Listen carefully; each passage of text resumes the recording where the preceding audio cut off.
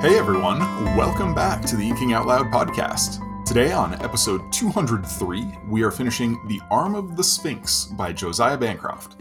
I am your host, Drew McCaffrey, and joining me again is Lauren McCaffrey. What's up, guys? Make sure that one doesn't explode like a grenade. Yeah, probably pour it pretty quickly. Yeah. We'll talk about that beer at the end of the show. But before we head into the episode itself, a quick reminder that we're on Patreon. Support for the show there helps keep the lights on and gives you access to all kinds of fun bonus content, such as exclusive episodes, exclusive original fiction, and much more. We return to the story as the Stone Cloud limps its broken way up the tower and approaches the guarded entrance to the Sphinx's lair. The doors open for them at just the last moment, and they're quickly grabbed by a monstrous mechanical titan.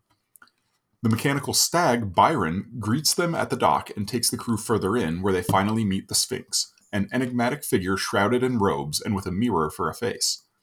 The Sphinx takes Edith's arm and negotiates a deal with Thomas. He will get them entry to Pelphia in return for Thomas's work as a spy. But first, Thomas must prove his sobriety to the Sphinx, and is stranded in the bottomless library to find a book and ride out his withdrawals from Crumb. Meanwhile, the rest of the crew is set up in an apartment. The Sphinx intends to interrogate all of them, and Edith particularly fears for Adam, as she thinks he's a prime candidate for the Sphinx to suborn. In the dead of night, she and Adam sneak out and take a mechanical steed up the side of the tower, all the way to the top, where they discover that the stories are true. They find trees of silver and veins of gold running through the ground, but they also find the sparking men who apprehend them. One recognizes Adam somehow and takes him into custody. Adam convinces them to let Edith go, and she returns to the apartment below. While all that was happening, Valletta was busy sneaking out for her own business. What began with chasing Squid through the vents turned into a genuine friendship with the Sphinx, who was revealed to be an ancient woman kept alive through the technology of the tower. Senlin spends 10 days in the library, where he survives a trap and follows the cat librarian further and further down. He gradually weans from the effects of Crumb, and the rooms begin to shrink until he gets stuck in a cramped tunnel under a landslide of books. After he records his goodbye to the world, a slide opens under him, dumping him, and the book he was looking for, in a hidden room. The Sphinx awaits and reveals more secrets of the tower. The bricklayer built it not as a tower, but as a bridge to the stars. However, the technology of the bricklayer's time was not advanced enough, and he sealed his secrets away in a vault. The vault can only be accessed by one who has all 64 of Ogier's paintings, viewed through the grand zoetrope, which will reveal the code. Edith also makes a final deal with the Sphinx, agreeing to become the personified arm of the Sphinx. She's given a huge new arm and returned to the apartment. After Senlin rejoins the remaining crew, he visits her in the night, and they share a kiss, which is viewed by the Sphinx via a mechanical spying butterfly. The Sphinx gives them the use of the amazing ship State of Art, and names Edith the captain before retiring to her own quarters, where she not only watches Senlin and Edith's kiss, but also a recording of Maria, far below in Pelphia, where she has given birth to a child. Oh, man. Yeah. So, keeping the finger on the pulse, how'd you like it? This is my favorite part so far. Yeah, this was really strong. Yeah. The second half of this book, I think last episode, I said that I enjoyed the first half of Arm of the Sphinx more than the second half of Senlin Ascends, but less than the first half. This is for sure my favorite so far. I think this is a better book overall than Senlin Ascends. Man, did Bancroft nail the landing at the end of this book. I loved the, going right into kind of the story structure. The first book, right, we have things set in parts, and each part is a ringdom. We go from the basement to the parlor to the baths to New Babel. Here, we don't really get that because they're not just going up the tower in the normal way anymore. And when we finally get to, the Sphinx's lair, so part 3, the Bottomless Library. But after the first 6 chapters, we get sub parts. Mr. Edith Winters and Master Adamos Boreas, and then Miss Valletta Boreas and Iron, and then Senlin and the Librarian. And I got really excited when I saw that. I loved the more like focused look.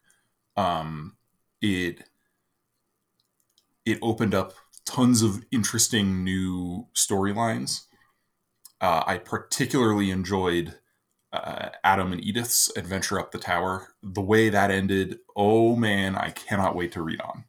So I had no idea the parts were coming because in the audiobook they're just labeled 1 through chapter 48, I think it was.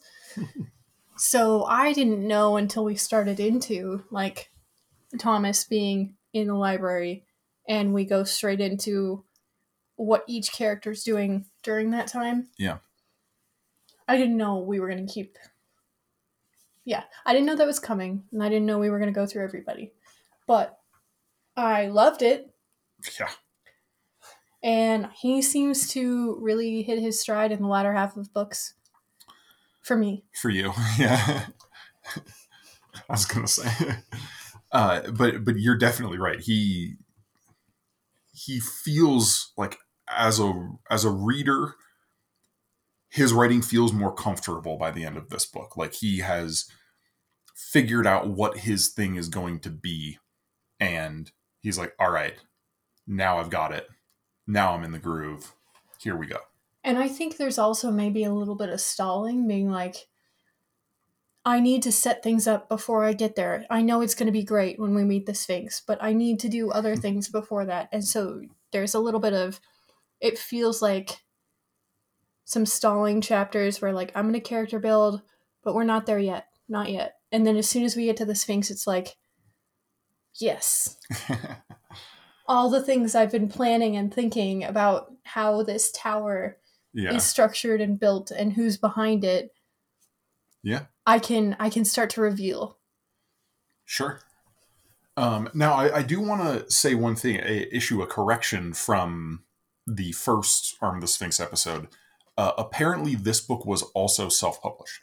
Okay. The next book is the first one that Orbit published. Hod King? The Hod King, yeah. Okay. So he wrote both of these before getting picked up. And now, after finishing this, I'm like, yeah.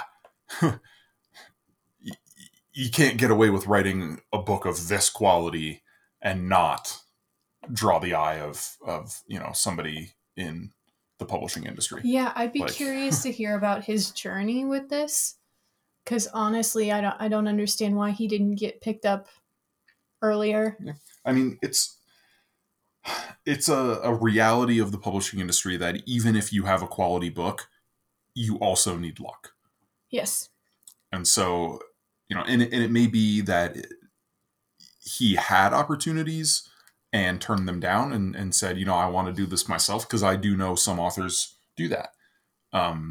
Daniel Green, for instance, he for sure could have gotten a publishing deal because he had such a large built-in audience that any publisher would look at him and just see money signs. We have other friends who have had a large audience and definitely got the deal.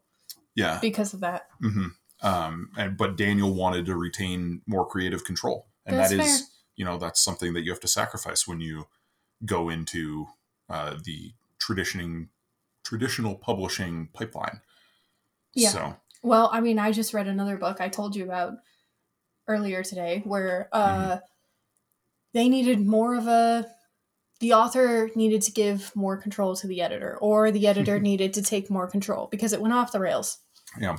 Yeah. I mean, so with Senlin, with Bancroft, like a lot of the things I was saying in the first Arm of the Sphinx episode about how he really leaned into the omniscient narrator. And I wondered if that was at the direction of an editor. Oh yeah. Knowing now it was not, that was his own choice for sure. But that just reinforces my feeling that he figured out how he wants to write, like how he wants to tell this story. And he's like, all right, I got it now. We're locked in. Here we go. And so now I'm going to be looking out for any stylistic changes that occur in the next book where he is writing with editorial feedback, professional editorial supervision, so to speak.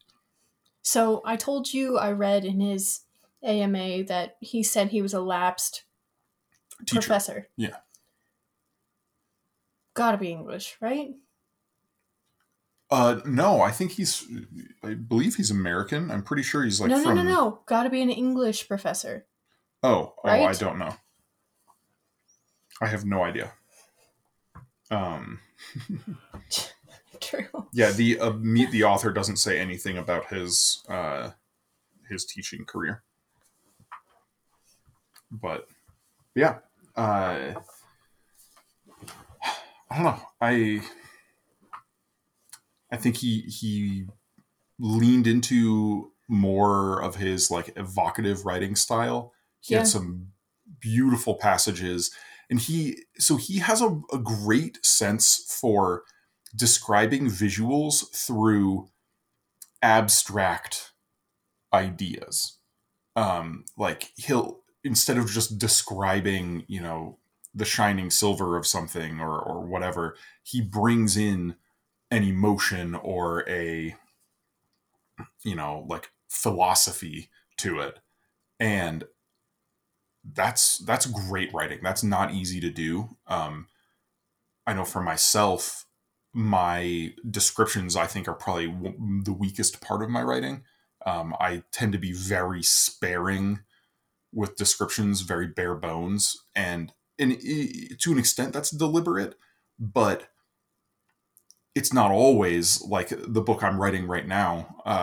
I'm trying to lean more into a brighter, more vivid, descriptive language, and as I'm writing, I find myself, I'm like, oh no, I need to do more here. I need to do more.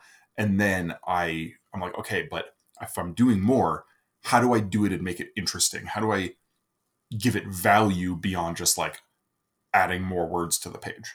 Right. And so Bancroft is really good at that. He's got a great touch for painting a picture. It comes out really strongly in the scene with Senlin describing the painting of the bricklayer and the zoetrope to the Sphinx. Oh, yeah. So Senlin himself is painting the image in words, but he finds interesting ways to do it, right? But it's also a key character moment for both of them, mm-hmm. where like she is assessing him by what he says. Yeah. And he's maybe trying to say the right things for her. I think he realizes. I don't know if he was so much, like, I didn't get the sense he was trying to perform for her. I think he was really, on some level, he's got to realize. Being honest and just being himself. I know he's being honest, but also I think he realizes what she's doing. Maybe. I didn't get that sense. If it's there, it's in subtext. Sure. But that is a great scene, and I'm going to talk more about that scene towards the end of the episode. How did you feel about the books that we learn about in each chapter? I liked the nursery rhyme book. I did too. That was fun. What was it? It's the naughty kids or yeah, it was something funny, like there was like a pejorative noun or the unlikable alphabet, a primer for children. P is for prankster, picador, and peeve, or the young lad who keeps tricks up his sleeve. Like, I loved those. That was fun. Yeah, that was great. At first I was like, where are we going with these books? And then I realized, oh, it's the books he's picking up along the way. So in Senlin and the Librarian, yeah, those are... Yeah. Yep. But the first one was... A Beginner's Guide to the Game of Oops. No, there's another one with it's like by a noblewoman. Oh, that's the one from Adam and Edith. Oh, okay. Because it changes for each part. The one for Adam and Edith is A Woman's Way or whatever, written by Appel. And then for Iron and Voletta, it's the nursery rhymes.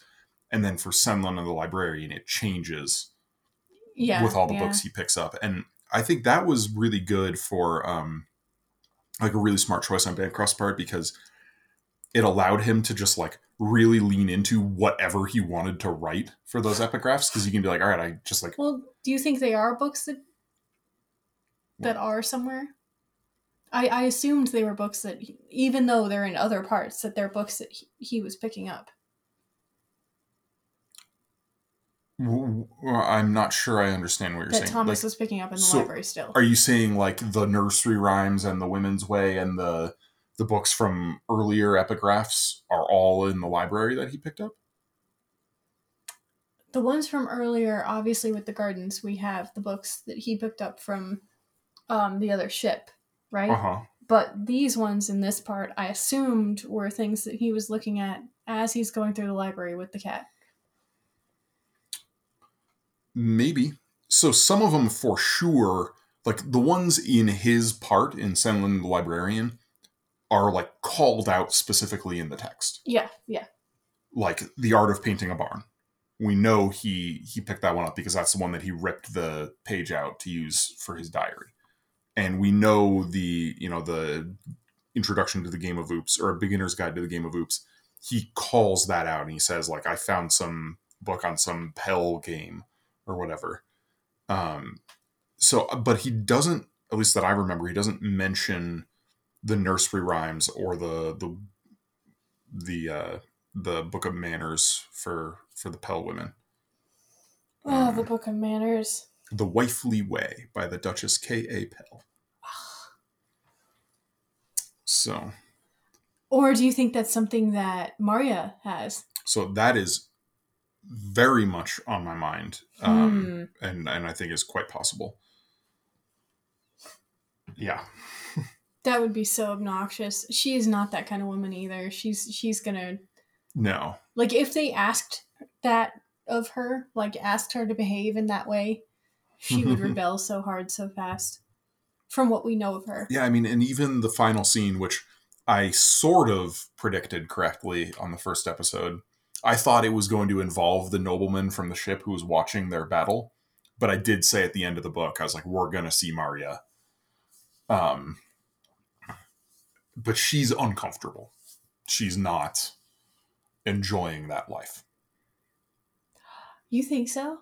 Yeah. Oh, her body language.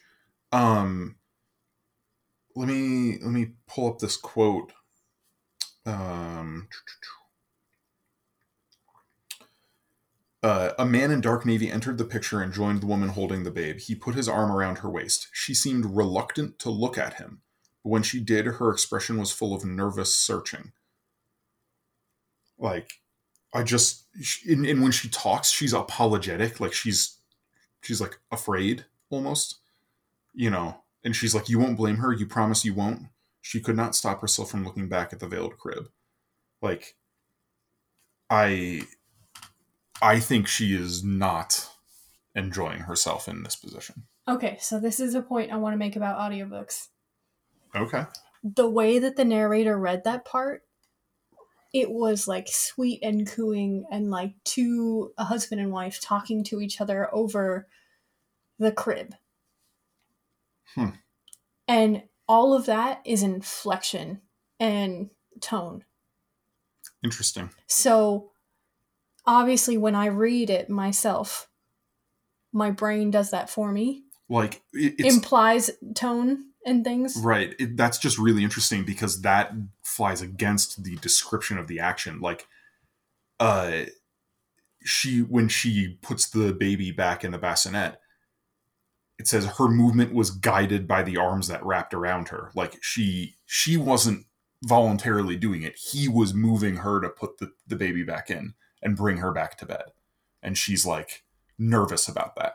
And when the narrator says it in that tone, I see it as like a loving, let's put the baby back together because we love the baby. And so I read this scene as this guy wants to have sex with her and she left the bed to go check on the baby. And he's like, come on, let's go back to bed. Trying to be consoling. and she's saying, "You won't blame the baby. You promise you won't." Like, she doesn't want him angry at the baby because she's not complying with him. Mm. Yeah. And there's the yes, yes, I promise, he said in the sing-song tone of a settled argument. Come, come, Maria, back to bed. Like, I read this scene pretty sinister. I did not see it as a loving portrait of domesticity. See, and that's the choice of a narrator. Mm-hmm. Whether or not they have feedback from the author. Mm-hmm. And that's like, that totally colored the scene for me. And Yeah. it made me so nervous that she has like put Thomas and all of her life behind her. Yeah. I mean, this is just another reason why I don't prefer audiobooks. Like, I've listened to select scenes, you know, like I'll go on and find like YouTube clips of you know, some of my favorite books, and I'll listen to the audiobook passage of a favorite scene just because I'm curious about how that translates. And nearly every time I'm like, I don't like the way the narrator read that. I don't like the emphasis and rhythm the narrator gave to it. Like, I think about the opening page of Bleak Seasons, one of the Black Company books. I thought it was good. There's one really powerful line. I think it's maybe my favorite opening page to any book I've ever read. And there's one, like, the capstone line to it. The rhythm he reads is completely different from how I read it. And it messed with me when I heard that for the first time. You know, I think we discussed this and you read it for me. Yeah. Like, he puts emphasis on the wrong words is how I felt. And so yeah, like, I would much rather read the scene and be able to interpret the tones of voices and inflections from context myself. Yeah, rather than, you know.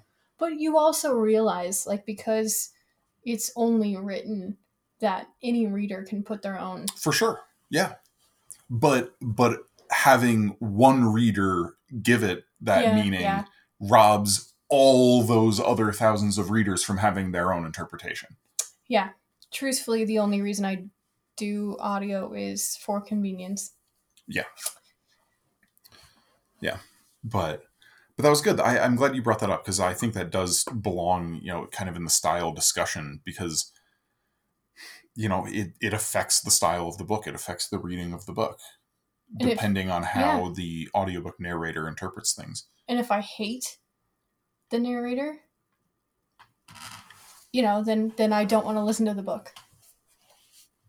Like, yeah, sure. I'll give you two things that he does. So he's got a British accent. Okay. And he does do really good voices for each character. So I know who's talking, even if they don't tell me right away. Mm-hmm. Like, I know his voice for Irene.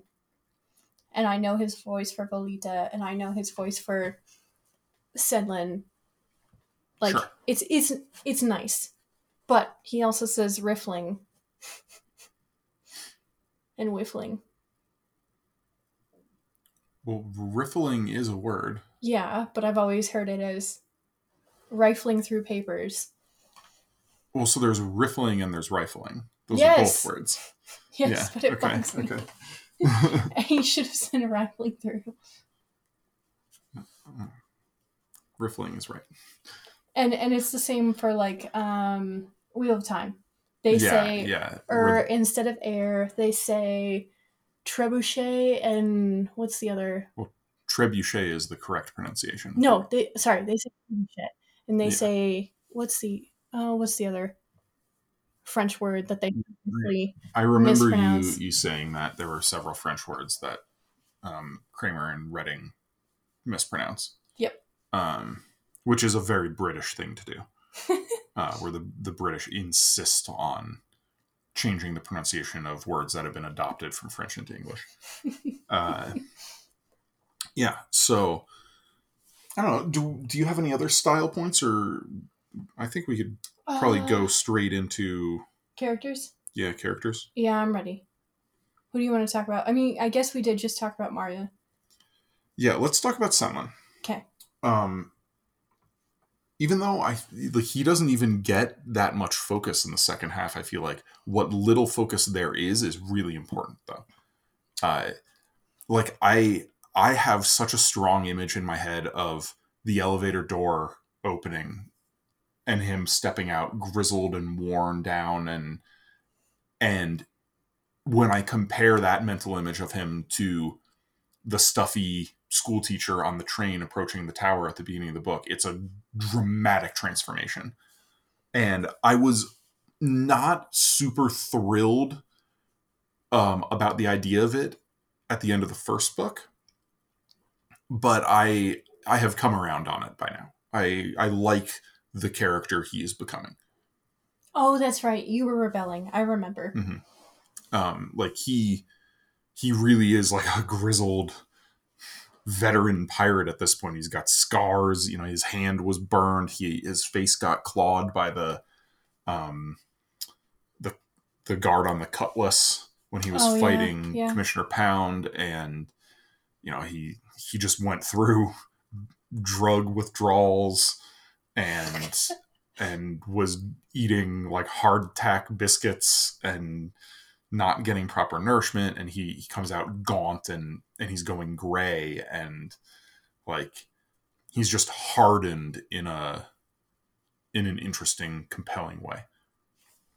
I was thrilled that he finally had to take some personal responsibility for the things that he's lying to himself about. Mm-hmm. And that the Sphinx, jeez, that's the second time I've done that. Mm-hmm. The Sphinx, like, put it to him. Was like... Yeah, I was almost surprised at how direct the Sphinx was about the crumb, where he's like, this painting, this is what it is. Like... No duh. Yeah. And if you really thought you were losing your mind, like you're saying, then why didn't you say anything to anybody else? Do you really think they deserve to be led by somebody who's losing their mind? Yeah. Yeah. And I thought his apology to them was good. He needed to do that. It was very direct. They deserved that. Yeah. They deserved an apology. That was not okay. Now, I want to talk about his trip through the bottomless library with the librarian. Yes. How much did that remind you of a book we recently read and covered on the podcast? Oh, yeah. No, I wasn't thinking about it at all. Really? Oh my gosh, I couldn't get it out of my head. Yeah. Because the cat doesn't who talk. Saved books. No, but it's described. It's an orange cat. Like, yeah. I love that that's the librarian. That's great. Yep. Yep. So I just had that stuck in my head the whole time.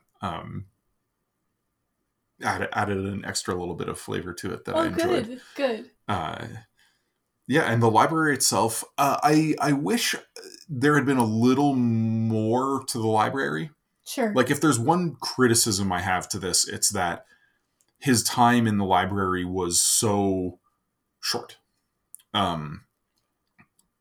Like, he was there for 10 days, but it didn't feel like 10 days of reading for him. Well, it's like there were only like a couple things that stood out. Like, I wanted there to be more fantastical elements to the library. Like, if we could have seen maybe another trap, a different kind of trap, or more description of the rooms beyond, they just started getting smaller and smaller and smaller. Like, I wanted a little more from that.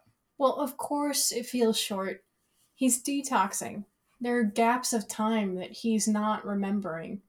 And maybe he saw more traps, but we're not going to get him because he's detoxing. Well, he definitely didn't, because he saw one trap and then was like, I am not leaving the cat again. Well, maybe he walked past him. I don't know. Like, he talks about hearing the cries, and he's like, I learned my lesson. I'm not going to go. That's true. That's true. But I don't trust his... I just wanted more. I don't trust his memory right now. So. Obviously. I mean, I don't think his memory is the issue. I'm not talking about like Senlin as a character. I'm talking about the author's choice to not include more about the library. Fine. I'm just defending it. I know you are. But yeah, like that being probably my most major criticism of this book means I really liked this book, because that's a minor criticism, in the grand scheme of things. Do you just want to see it because it's a library? Not just that. The setting is still like the most fascinating thing about these books, and so I want depth to the setting. I want more. That's the most exciting part of the story. Okay. And there are some instances, like the Top of the Tower, where he doesn't go into much detail. He purposely withholds, information about it. But that's fine, because that builds mystery. The library, I doubt we're going to go back into the bottomless library. Like he didn't write it in a way that's like, oh, there's more to it, and maybe we'll get there later. It's just like, it's very direct and to the point. But speaking of Adam, you want to talk about Adam? Yeah. He did finally make that choice. Come to that realization that he needs to separate from Valletta. He needs to let her do her thing, and find his own way. Still kind of frustrated at how shallow his choice was, where he's just like, I'm going to go find gold. I'm going to go find treasure. But the potential that we're left with at the end, where he is involved in something, he doesn't know what it is. And this actually made me, for the first time, question my evaluation of his name. The fact that the guards up there didn't recognize Edith and said, maybe you come in later. That made me think about timelines, and Adam is early. Maybe Adam does hold some symbolic value along with the biblical Adam as an originator. Okay, so this was totally colored for me by another book I just read, The Starless Sea, where the story is already written and characters pop in and out of the story. Mm-hmm. So I'm totally thinking that there's some prophecy or story that's been handed down that he is a part of, that we just have no idea. That's what I want it to be. I don't know. I really don't know, and I love that. The cynical part of me is like, no, the commissioner spread his name, and he's just being arrested. I think the people on top of the tower are pretty separated from any of the petty politics of the ringdoms below. I really hope so. Like, what do you think? Do you think they've been there the whole time? Like they have a purpose from the builder? Yeah, from the bricklayer, I do. I think they are. I mean, the top of the tower, like that's the open end of the bridge to the stars.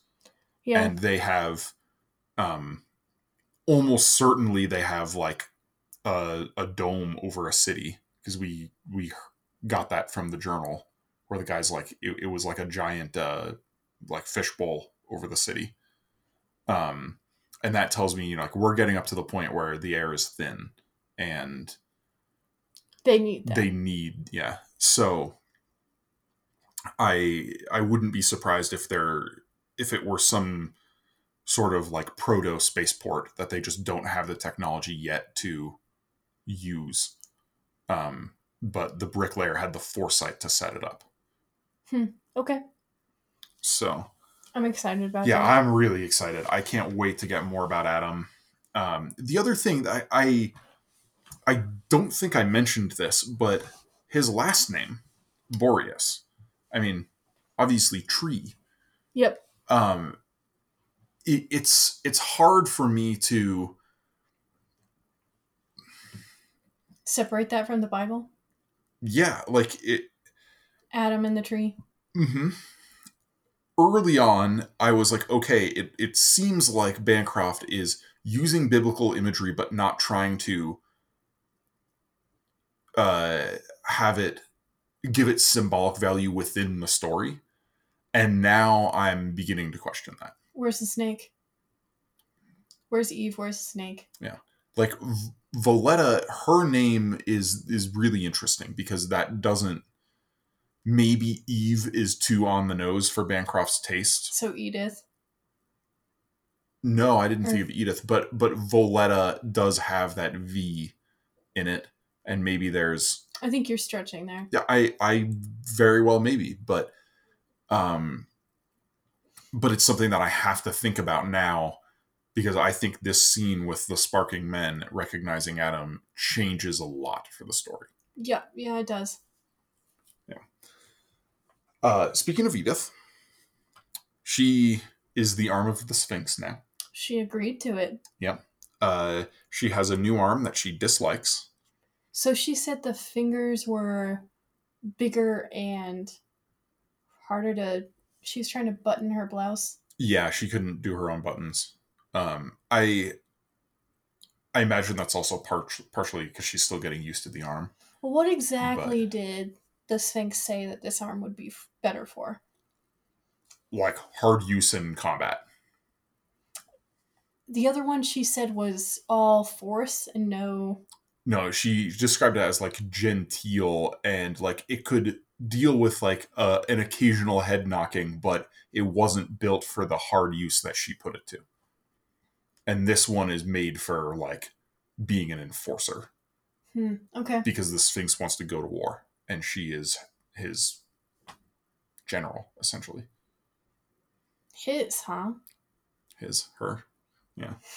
I mean, it is funny because other than those brief Voletta scenes, everybody else still thinks the Sphinx is a man, and so we still get he as a... Well, Voletta also does it. When she's around them, she still says he. Yeah.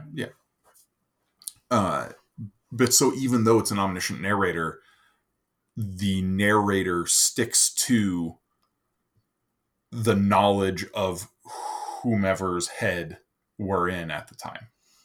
Which is good, because I think it would start to get confusing. Do they know? Do they not know? Yeah. Did she tell them off page? Yeah. So Edith, there's definitely some serious story potential there going forward. I like her being the captain right now. I like her being the captain. You know what I do not like? Her and Senlin kissing. Did not like. I don't want them to get together. I do not want this series to end with Senlin and Maria like going their separate ways. Yeah, like he finally finds her and then realizes, oh, we've changed too much. All right, I'm going to go off with Edith.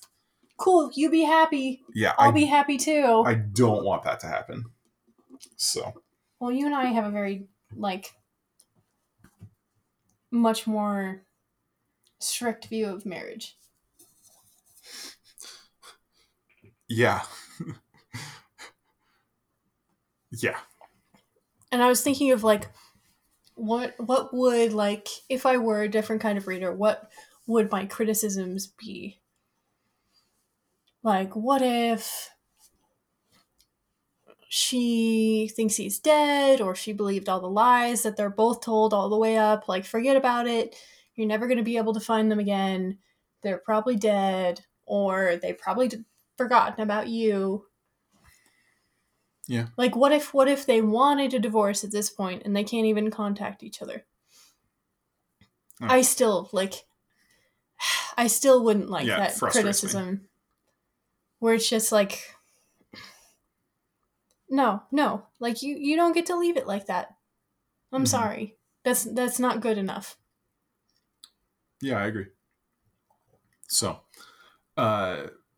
yeah, with Edith, it makes a lot of sense from her perspective that she is happy. We see in the butterfly recording, she seems confused and then allows herself to smile.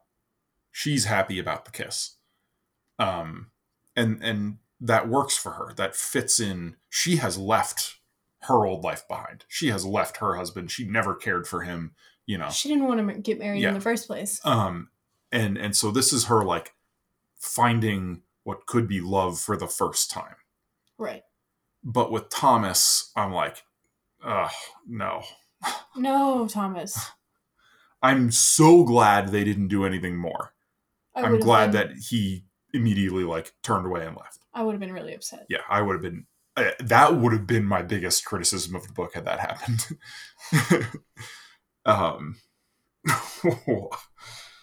Yeah, I would have been mad. I mean, they're both recovering at this point. But they have more lapse of judgment excuse than they would have otherwise. Mm-hmm. Like, he's completely exhausted. She's recovering from having a new arm. Major surgery. Yeah. And she was heavily drugged as well. She was, yeah. Yeah. So. And he detoxed. And yeah. So. Yeah, neither of them have had an easy go of things recently. But let's talk about Voletta. Yes. I was very pleasantly surprised. Were you? By her friendship with the Sphinx. Oh, how mature she was? No, just the relationship, the fact that it exists and how it came about. And well, we have the narrator commenting on it too, being like, it's more of a mystery why the Sphinx wanted the friendship rather than her. Yeah, but like, I think you can read between the lines with that and see why the Sphinx was attracted to that relationship. Yeah. And even some hints directly, where Byron talks about you can't just take in every stray. And she responds, she says, we're all strays here. Yes. So she sees herself as one. Yeah. I think she sees a bit of herself, a bit of her younger self in Voletta. But I think she also sees Voletta as being free in a way that she cannot be. Yeah, you're right. And she cannot be. So having that like vitality to Voletta is something that brings joy to the Sphinx's life. And also finally maybe having a relationship on that level where she can trust. Because she had Byron. Yeah. He could have changed her battery. And she said no. Yeah. Yep. That was a good scene. And she was also stressed at that point. Mm-hmm. You can see it in her body language. You can see it in her eye. You can see, like, this was not easy for her. Yeah. And then from an authorial perspective, the idea of having an antagonist in the Sphinx, and I still think the Sphinx is an antagonist at the end of the book. For now. But having the antagonist have a genuine friendship with one of the heroes is, like, that's great work to add complexity to the story, and it obviously a very different sort of friendship and relationship, but it reminds me a little bit of what Matthew Stover does in The Acts of Cain. How oh yeah, there's a relationship that develops between the principal antagonist and the hero. Yeah. As it were. Like, I don't see that very often, where there's a genuine respect and friendship between the main character and their, and a main antagonist. I want to go back to that scene, though, where she says, and you want to be trusted. Mm-hmm. She's like, I want you to do this, and you want to be trusted. Mm-hmm. Yeah, that moment, like when she's creeping through the vents and she overhears Edith and Adam, and she's so hurt by Adam saying that she's immature. Yeah. And then as she's crawling away, she hears him say, well, maybe, like, she is reliable. Yes.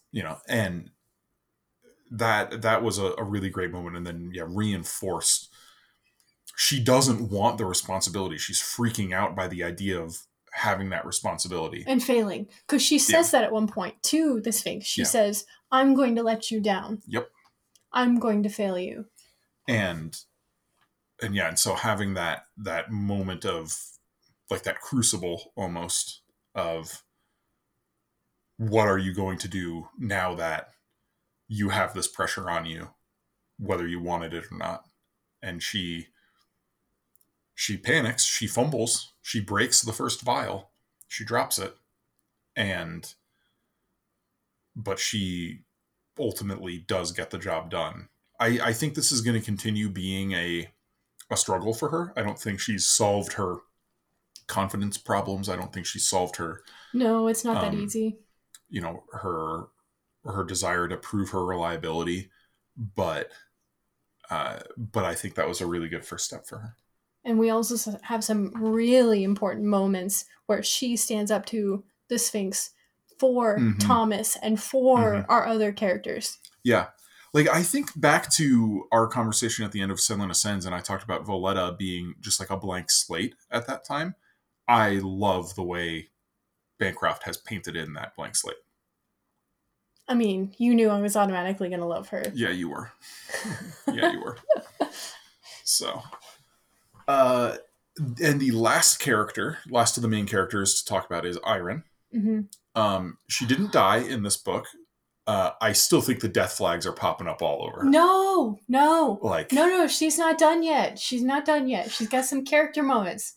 We saw a big one, big change, like, here. She did, but that's like another death flag, because she is very near to completion as a person, as a character. True. No, I don't want it.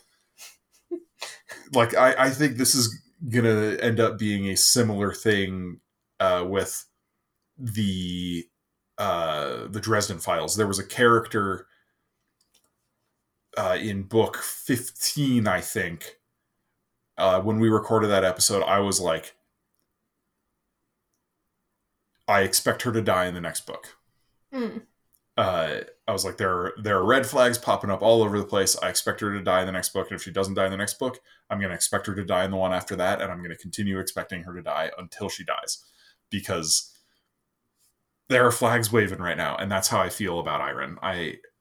I'm shifting my prediction from this book to the next one. I think she's going to die in the Hod King. She had some real struggles here too. She did. There were some sad moments with her. Yes. Like the fact that she didn't even know that menopause was a thing. And she asks Voletta, who's 18. Yeah, 40 years younger than her. And Voletta knows. And that's such a melancholy thing. Like, you think about what sort of life Irene had to have led, that she never had somebody to tell her these things, you know? Where's her mother? Yeah. This is the conversation that, like, A, you see your mother experience, and B, you have that conversation with her. Yeah. That was maybe the most emotional scene in the book for me. That was rough. Yeah. And she I don't think ever really quite saw herself as a mother and a housewife. But that doesn't mean that she didn't want it. Yeah, like when she asks Voletta, have you heard of the cessation? She's like, yeah. And then she tells Voletta, I'm going to be alone. This means I'm going to be alone. Like, no. Oh, heartbreaking. That's so sad. It was very sad. It was very sad. And she was like, her pleas to the Sphinx, like, just fix it. I'm me. broken. Fix me. Fix. Yeah. I don't know what it is. Just do something. She's like, put a new spine in me. Do something. Like, that's so sad. Yeah, it was just that like desperate plea. So I think she's going to die. I think it's going to be that bitter note to balance out a sweet note with other characters. But also, why didn't the Sphinx take this opportunity to use her as a soldier? Like, she's ideal. She's perfect. I mean, obviously she's getting older and her body's breaking down, but that's clearly not a problem. for the Sphinx. I think that how would I put this? Through the scenes with Voletta, the Sphinx was humanized, and that allows us to read this scene with Irene and the Sphinx and say, she's not totally heartless. No, she's not. She knows that like there's a difference between taking advantage of Irene in this moment of vulnerability and what she normally does with the Wakeman. So I think she's pushing Edith to grow. And she maybe doesn't see that with Irene. Yeah. I hope we get more points of view from the Sphinx. The Sphinx is a fascinating character. So cool. My favorite part. It's rare that you have a character built up and shrouded in such mystery and then have it live up to the anticipation. Yes. And Bancroft nailed it with the Sphinx. She is, yep. And there's still so much mystery with her. Although, I have guesses. I have guesses. Do you want to talk about her as a character? Sure. We've already talked a lot about her and her motivations. But through other people's eyes and. We've talked a lot about her, but if you have predictions, yeah. Okay, so first I want to go over the other Wakemen that we've met. Okay. So we've got one who's leading a revolution, and she cites that as the reason why she's got all kinds of paranoia, is because her Wakemen could do something to her. She's given them the tools. Okay, why did she help Luke Mara if he is this type of person? And B, why is she continuing to help a character we thought was dead? Well, we're given an explanation for the Red Hand. That she's going to war and he is a tool of war. Fine. But why? Luke Marat, I think he changed a great deal. There's a lot more to him that we don't know yet, and we are going to find out in the next book. Fine. But she makes a comment about when she removes the restriction in Edith's contract that she can kill other Wakemen. She's like, there's one in particular that you're probably going to need to kill. She's definitely talking about Luke Marat. Okay, so do you think his legs are going to all of a sudden wouldn't surprise me. It would not at all surprise me if he has been saving batteries. Right. And he'll use them when necessary. We got a little more perspective on him through the Sphinx, where she's like, he doesn't really care about the Hods. He doesn't really he's a zealot, but he's not a zealot in the way that he presents himself. And I think, and he maybe knows more of the picture of what the tower was supposed to be, and he doesn't care. Yeah. He wants to destroy. Yeah. He's collecting Ogier paintings. What, he had 3 or 4 of them? Yeah. I definitely expect we're going to see a showdown between him and Edith when he's got full-on power armor legs. Well, obviously I'm on the Sphinx's side in this conflict with him. Yeah, the idea of destroying the ability to read, deconditioning. You have already gotten on my bad side. Yeah, hard pass on that. It's the same with the cat who saved books. Yeah. I appreciated that we got that scene where the Sphinx had an honest discussion with Thomas Semlin about Luke Marat, because she doesn't trust what Voletta says about Semlin. I think she's letting it sit in the back of her mind, but she's not completely taking her at her word. She says, I think to her, it's like, you might think that, so but you are young. Yeah, she's so paranoid. And she is very set in a specific pattern of thought.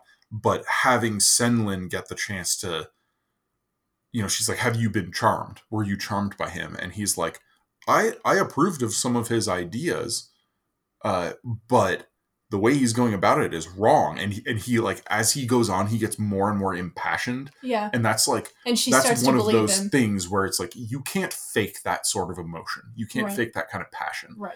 And so we get at least the basis for trust between the Sphinx and Senlin. There's hope there. Yeah. Honestly, I saw the hand as like a violence crazed maniac. And I would not set that totally loose what it is. to turn around and bite me. Yeah, totally wouldn't surprise me if that happens. But also, how did she get her hands on him?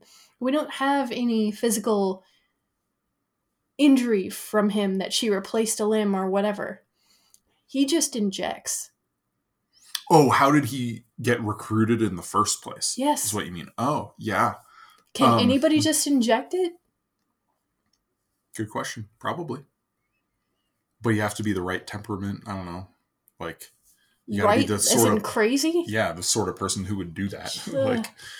Like, Nah, I don't trust. yeah, we're definitely he's currently paralyzed. He's not going to stay paralyzed.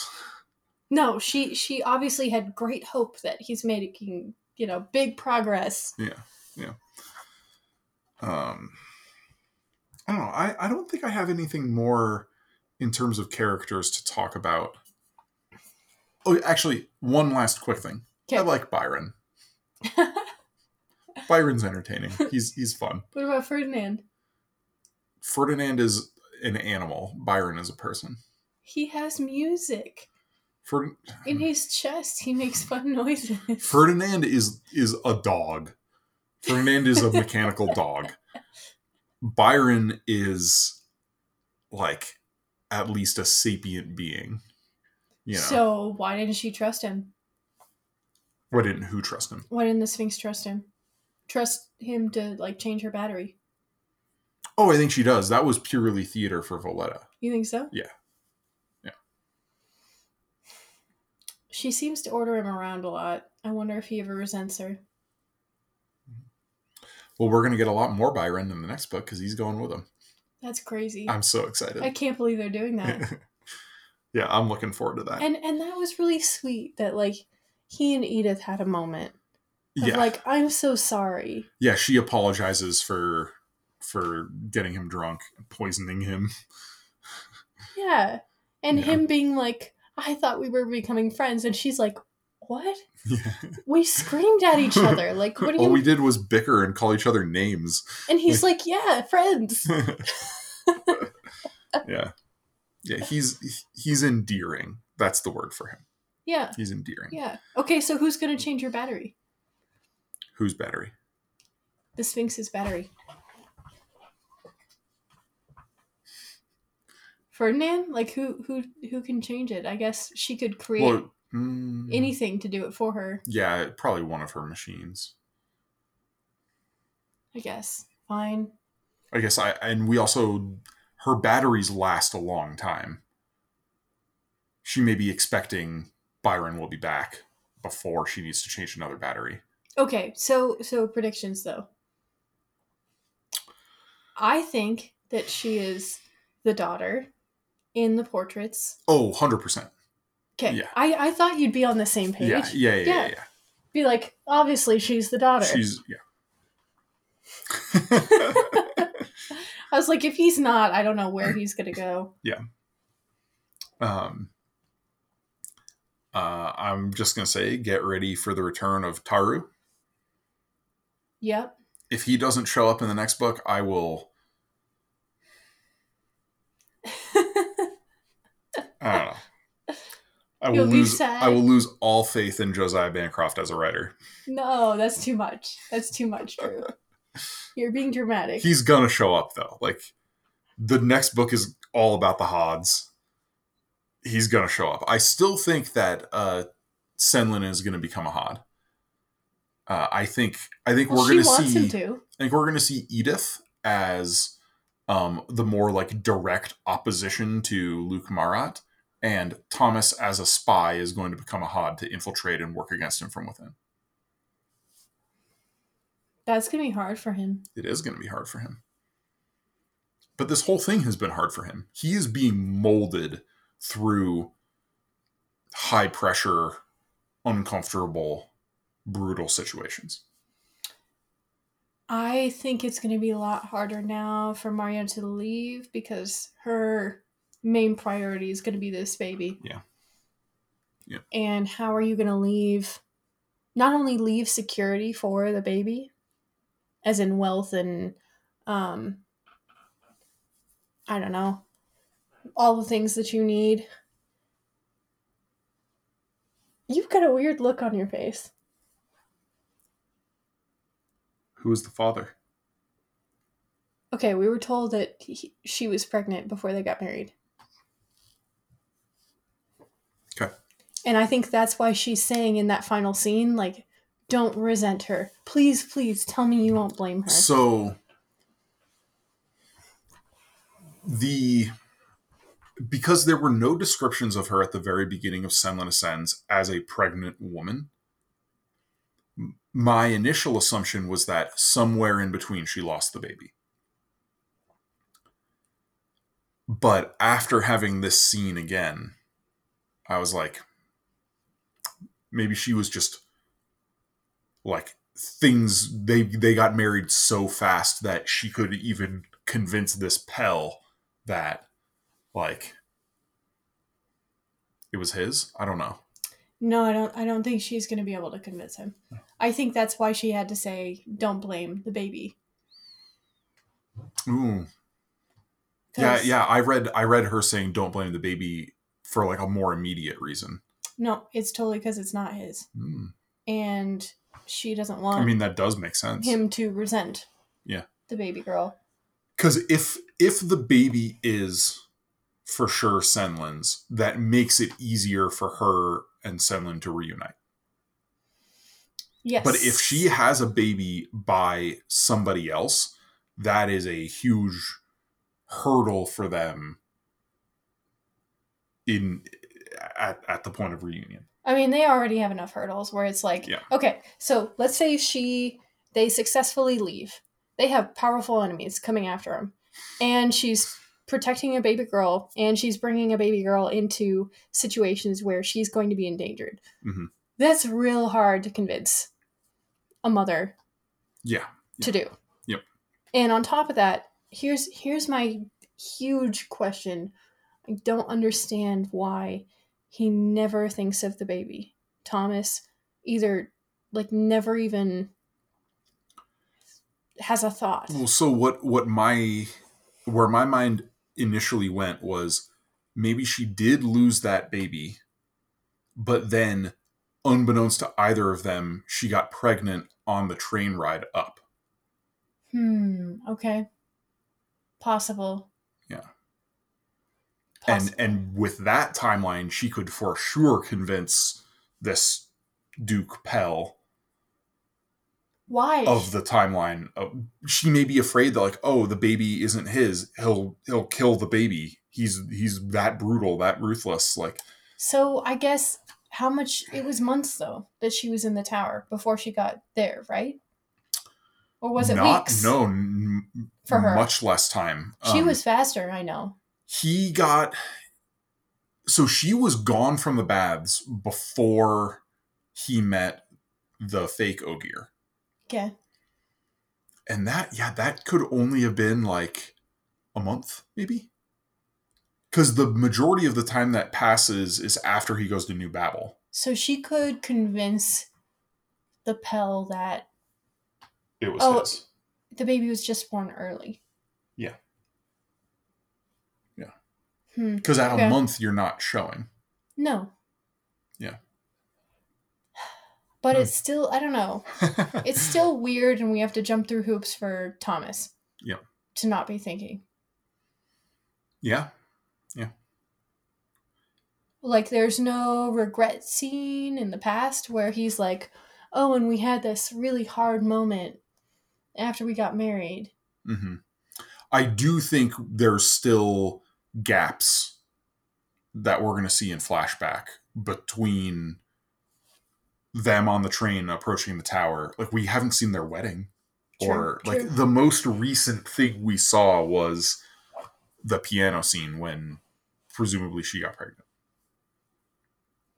Okay. Well, the kite was after.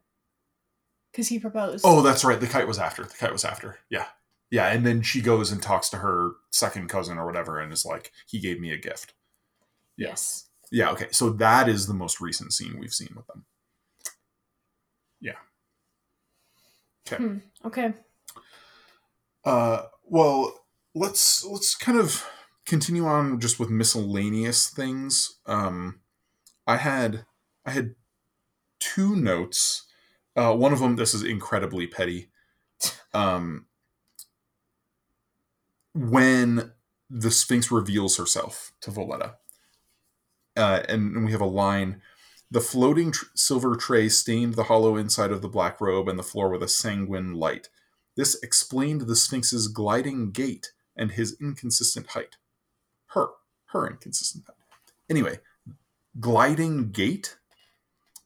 Gate is spelled Gate here. That is the wrong gate. Oopsie. Yeah. Like I said, very petty, but it is something that I like stumbled over. I was like, wait,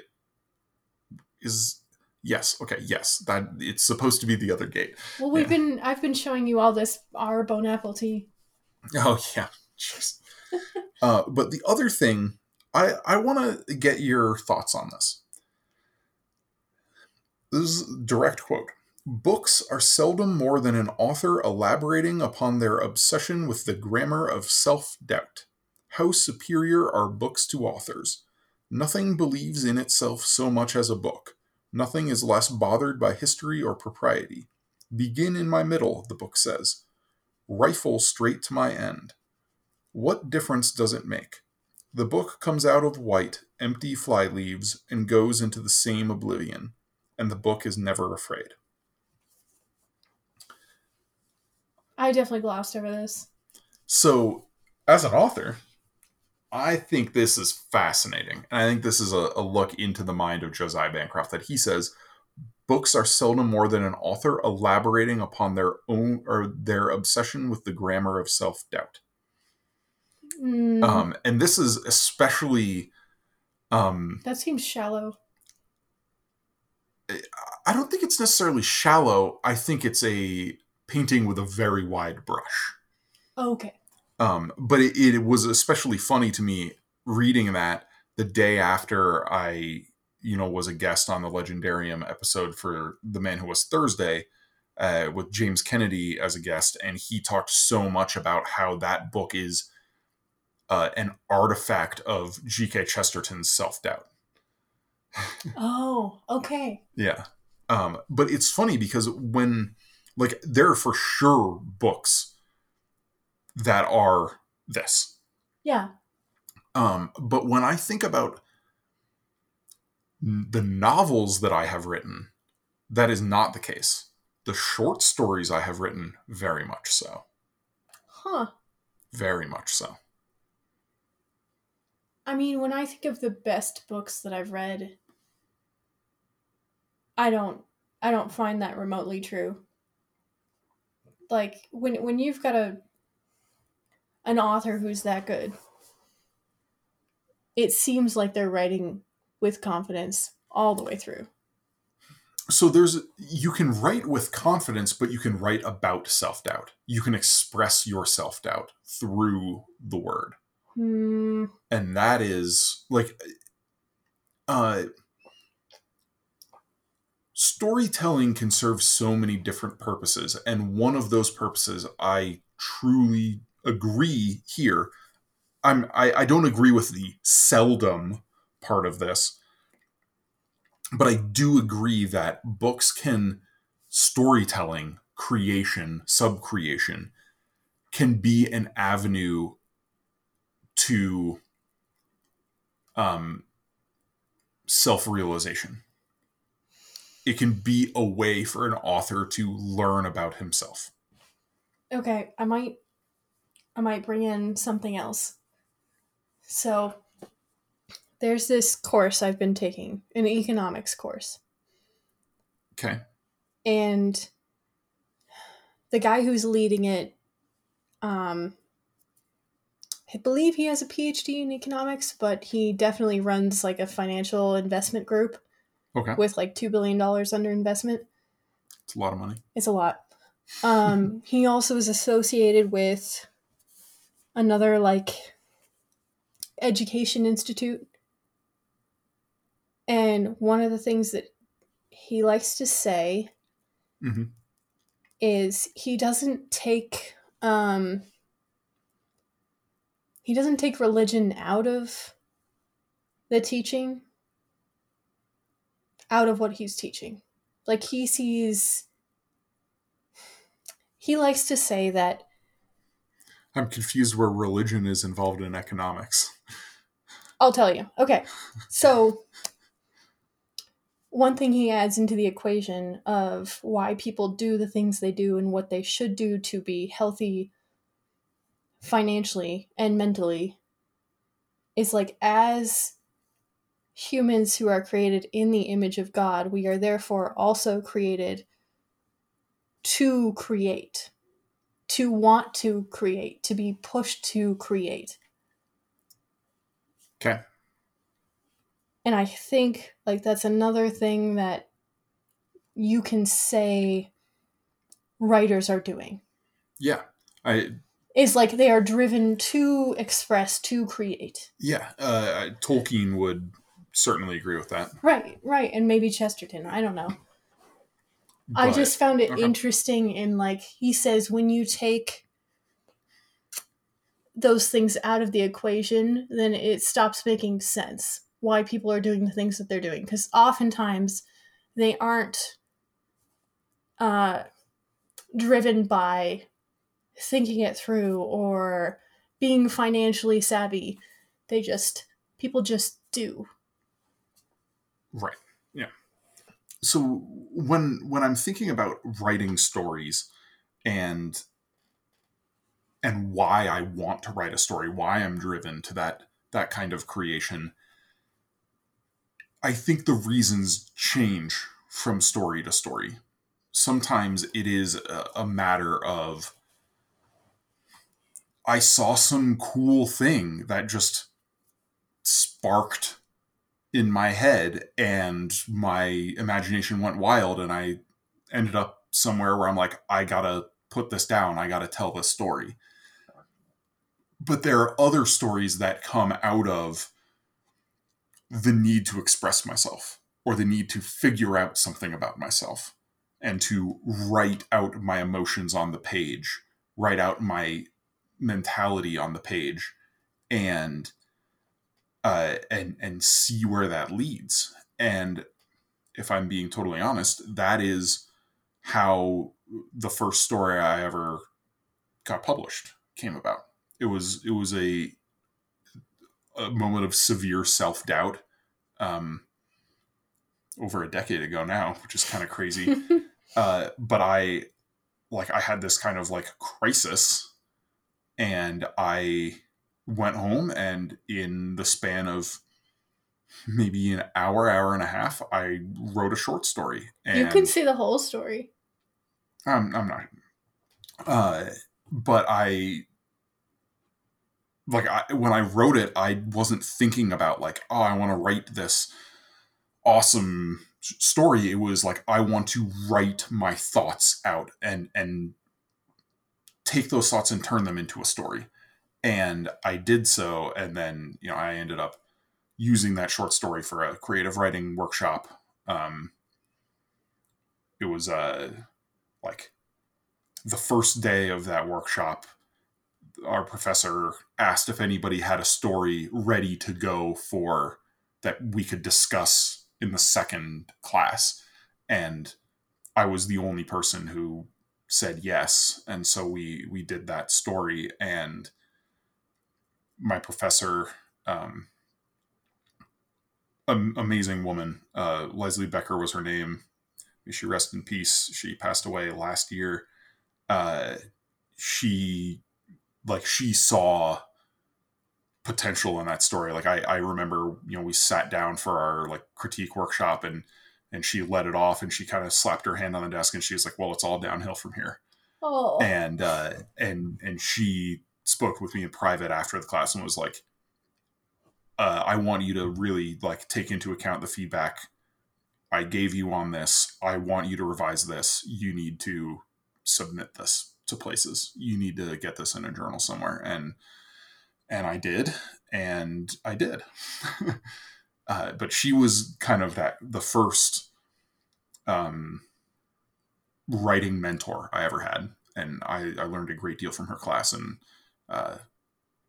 she was a big proponent of that idea of expressing your self-doubt through story and finding, truth through it.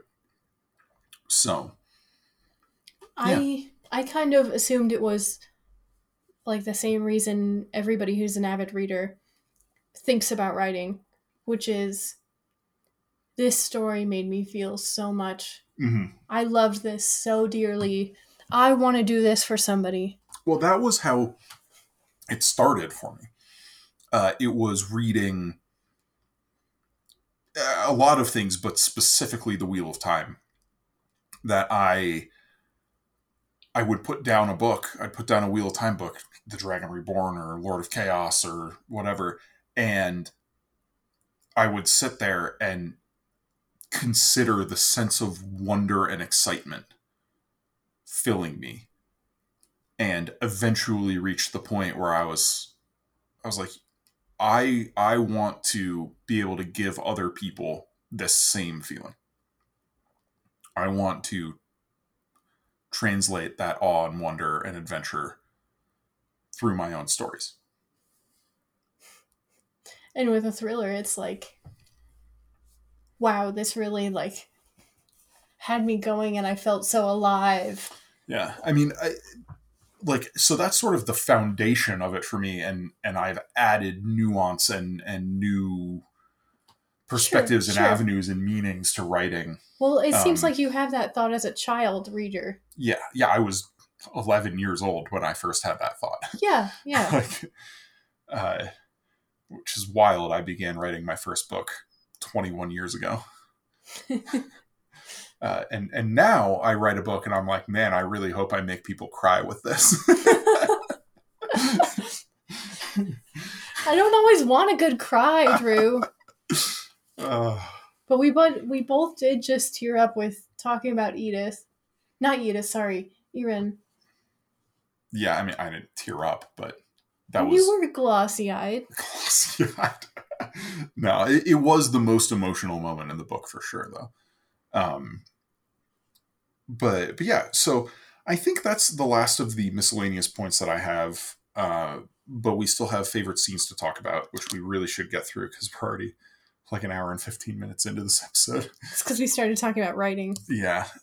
Sorry, guys. Turns out when I have a podcast about writing, I get carried away. But let's start with you. What was your third favorite scene? Sorry, Drew. It's the same as yours. I snuck a peek. Oh, what is it? It's Adam and Edith's scene on the top of the tower. Oh, no, that is not my third favorite scene. Oh. Okay, never mind. I love the potential of this scene. I am excited for Adam to have a storyline that I'm interested in and be more than he has been. Yeah. And to separate himself, not be independent for the first time from the group, from his sister, from his parents, from his responsibilities. Yeah. And yeah. Okay. Well, my third favorite scene, I actually talked myself into this over the course of the episode, but it is the scene with Iron and Voletta. Yeah. Okay. Yeah. Okay. So, but I'll toss in an honorable mention. The one that I originally had as my third favorite was when they hijack the cottage hot air balloon and steal the guy's books. that scene just was delightful. And they all come back disappointed. Yeah. Like, everybody's grumpy after that because they know that they're the villains. Yeah. But I loved how they're like, he knocks on the door and they hear people like scrambling around and it's like, are they getting ready inside? Are we going to open the door and be greeted with guns in our faces? And it was like, no, they were like making tea and preparing to receive visitors. Yeah. Oh my gosh. It's good stuff. So your second favorite? Madame Bata. Ooh, good scene. With the web. Yeah, good scene. I really like her. And I like that scene. Mm-hmm. She's like the first wisdom that we've had. And first, like, not self-interested wisdom. Or, I mean, she even is self-interested, but she's not, like, mercenary about it. I meant, like, true. Okay. Not like, I'm gonna sell you the secrets of the tower. Okay. Yeah. But yeah, that is a good scene. It's a great set piece. Is there a scene that isn't in a great set piece in this story? Like, Bancroft had such a brilliant imagination creating the whole tower. Like, I feel like everywhere we go, I'm like, this is just cooler and cooler. See, I guess I was thinking of, like, how she puts him in his place. She's like, let me tell you what the truth actually sounds like. Mm-hmm. My name is Madame Bata. You hear how that sounds? You hear how it vibrates underneath you? Yeah. That's what the truth sounds like. Yep. Let's try it together. And I was like, yeah, smack him down. All right. Well, my second favorite scene was the Sphinx meeting with Senlin after he, gets through the library and talks about the bricklayer and the origins of the tower and then shows the thing? Specifically the two times that Thomas has to describe the artwork. Just beautiful passages, amazing writing. Well done, Josiah Bancroft. Well done. Yeah, that's pretty good. So, your favorite? I knew it would have to be something with the Sphinx. And the first thing that kept popping up in my mind was with Volita. Like, I love their relationship. Yeah. I love the secret visits at night. And, like, her crawling, like, using up all the coconut oil. Yeah. And Byron's like, what the hell are you doing with this stuff? Poor Byron. You just asked for more? Like, why do you need this? Oh, it's great. Yeah. That's another one that I considered for my top 3. But I guess more specifically was, like, her changing the battery. Yeah. But I'm questioning that after what you just said. That's true. With, like, the giant Tesla coil. And I just don't like Thomas as much as Volita, so I would prefer a scene with the Sphinx and Volita. Sure. Yeah. Well, my favorite was Adam and the Sparking Men on top of the tower. The pure narrative promise, the sense of mystery, the sense of potential. The descriptions are great. The dialogue is really good. Like, the whole thing has this sense of unreality to it. The fact that they're, like, climbing up the sheer side of the tower. Like, I'm afraid of heights. When they climbed climbed on the mechanical horse thing to then grab the lip and pull themselves over to the top of the tower. Oh my gosh. You were relieved? No, I was freaking out. You mean on their way out or on the way at the top lip? Well, only one of them goes on their way out and there's no description of it. They park the mount on the side of the tower. Oh, you meant that unclip part. themselves and climb over it and stand on the front of it to grab the edge of the tower. And you're freaking out. And just because I do have a pretty vivid, mental image of the things that I read, envisioning that, like, made me physically uncomfortable. You know what I would do off of this tower? Ugh. Yeah, you would want to, like, go skydiving. I'd probably paraglide. Yeah. But I don't, because you can't. Oh my gosh. I don't want to land that close to the tower. You want to land like Yeah. near the mountains that they saw. But yeah, so like there was just so much going on in this moment. Great power to the story. Bancroft knocked it out of the park with that scene. So that was my favorite in the book. Honestly, this book made me think of the potential of the tower again. Yes. Of what it was made for. Mm-hmm.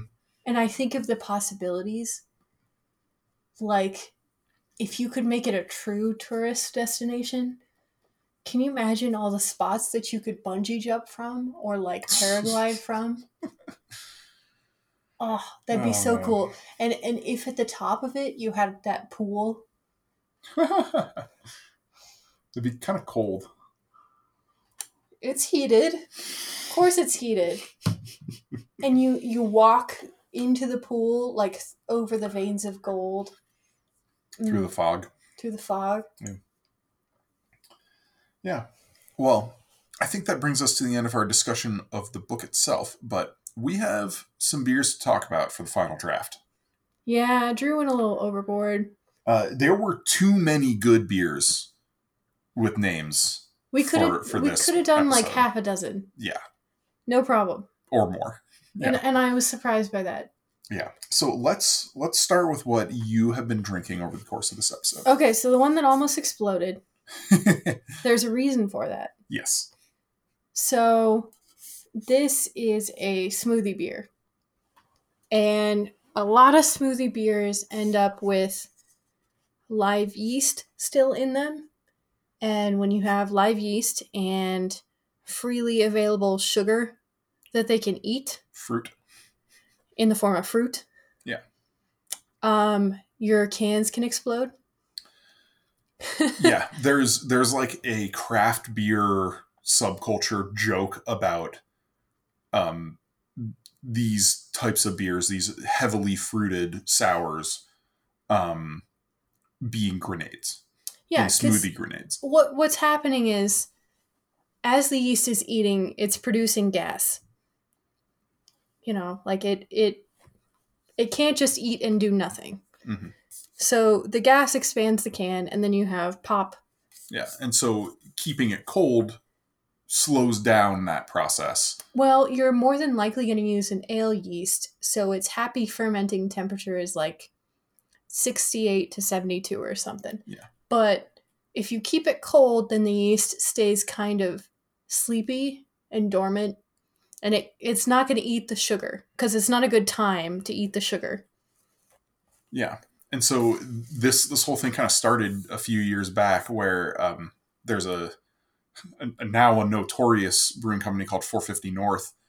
They were kind of one of the pioneers of this style of beer, and they were shipping out, cans of Grenades. Their beer, and there was, a shipment that went in the back of a truck, and it wasn't a refrigerated truck, and the cans exploded in the back of the truck.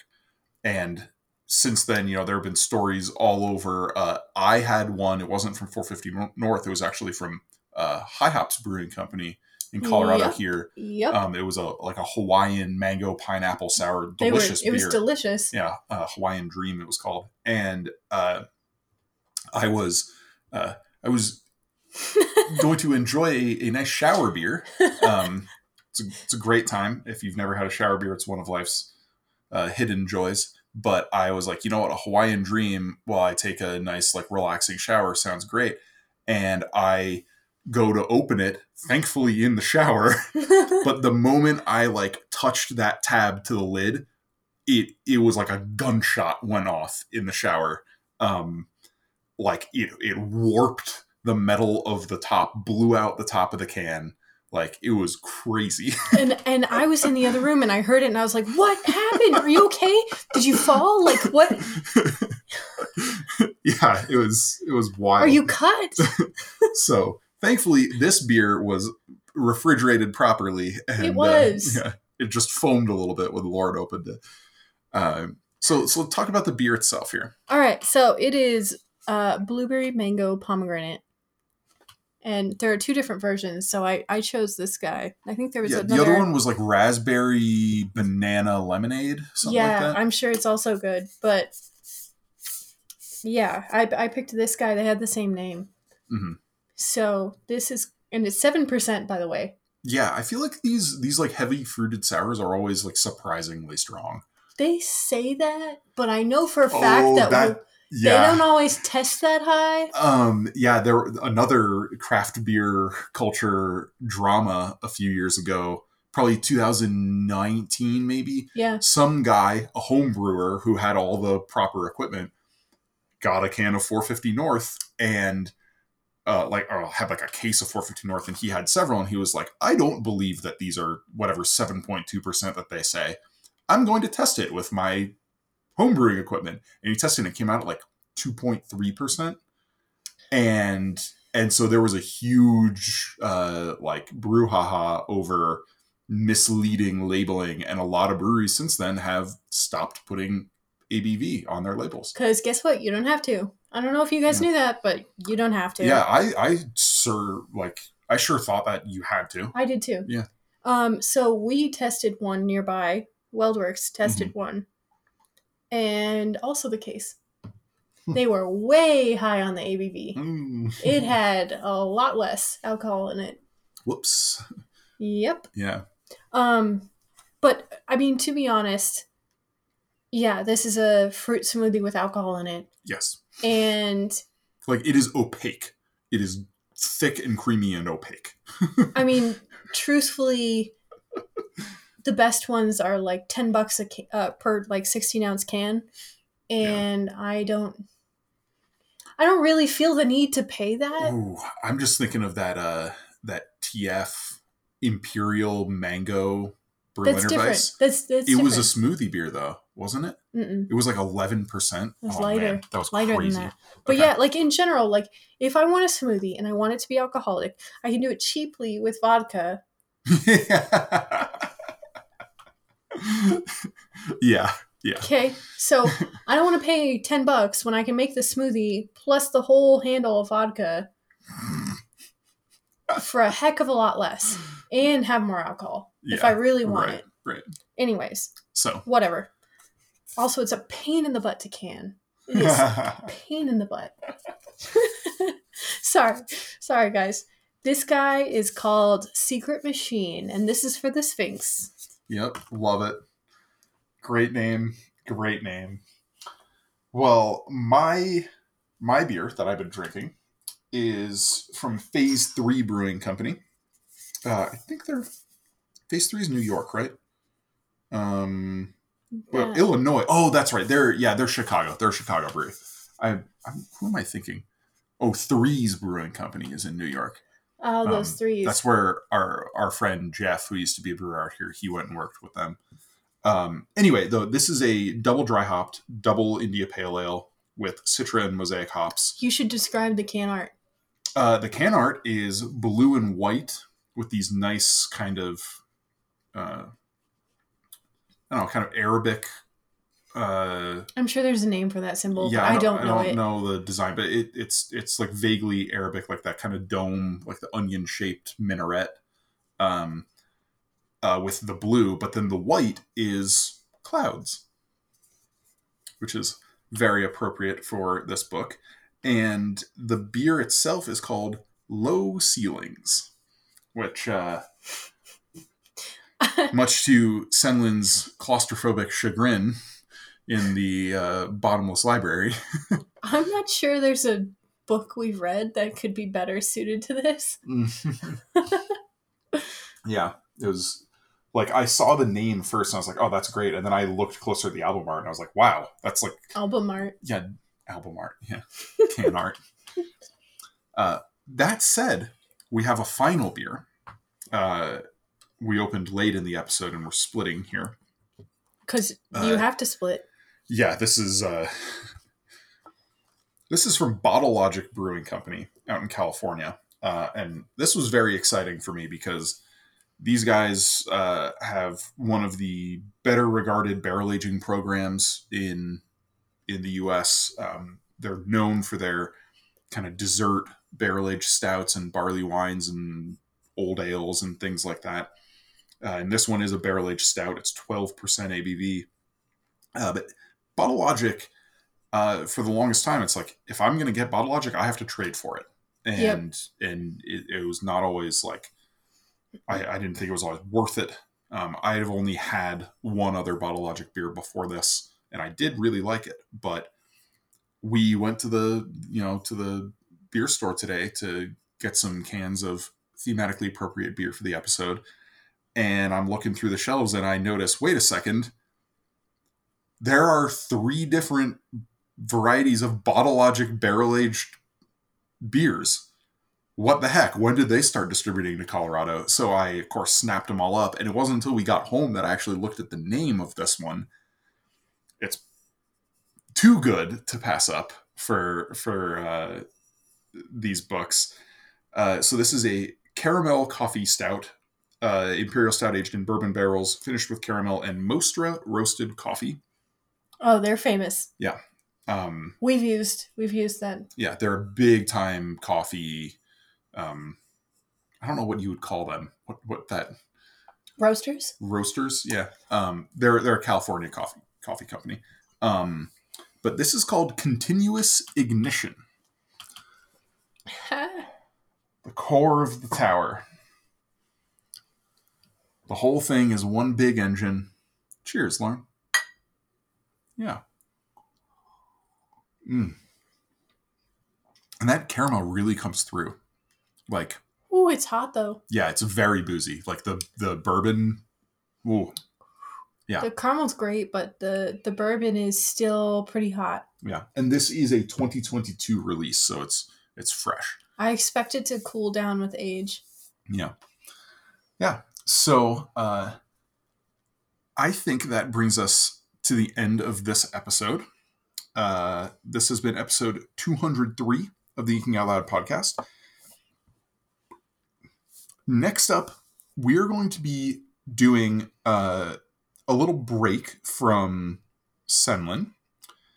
We're going to be covering a book that has kind of skyrocketed into the sci-fi fantasy popular consciousness recently. The Spear Cuts Through Water by Simone Jimenez. I have just heard so much from so many different places, so many different people yelling at me to read this book, saying like, this is the kind of book that I'm going to like. And look, that was the same sort of message I got about Senlin Ascends, and they were right. So we're going to take a little break, I'm not sure yet if we're going to do 1 or 2 episodes. I'll take a look at the book and see kind of how long it is and see what the writing is like, how much I'm going to want to talk about, how long it's going to take me to really read through and digest and think about it. But did this just come out? 2022, August 30th. Yeah. Okay. So. Is this author published before? I have no idea. Yeah, I had never heard anything about him before. That's a conversation for those episodes. Okay, so, I'm excited. This is unknown. Yeah. So that's what's up next. As always, you can find us on Patreon at patreon.com/inkingoutloud to support the show. That generosity keeps the lights on, keeps us rolling. And I have finally gotten myself back in the swing of things, getting episodes edited and recorded more than a couple days in advance, recorded in time to edit and release them a week early for the higher tiers on Patreon, and of course we got the monthly fiction and newsletters and bonus episodes. We just did an episode on a Patreon episode on The Six Deaths of the Saint by Alex Harrow, which was good. Yeah, really good. So consider supporting us there. As always, I have been your host, Drew McCaffrey, and with me is my wife, Lauren McCaffrey. Cheers, guys. Thanks for listening, and we'll catch you next time.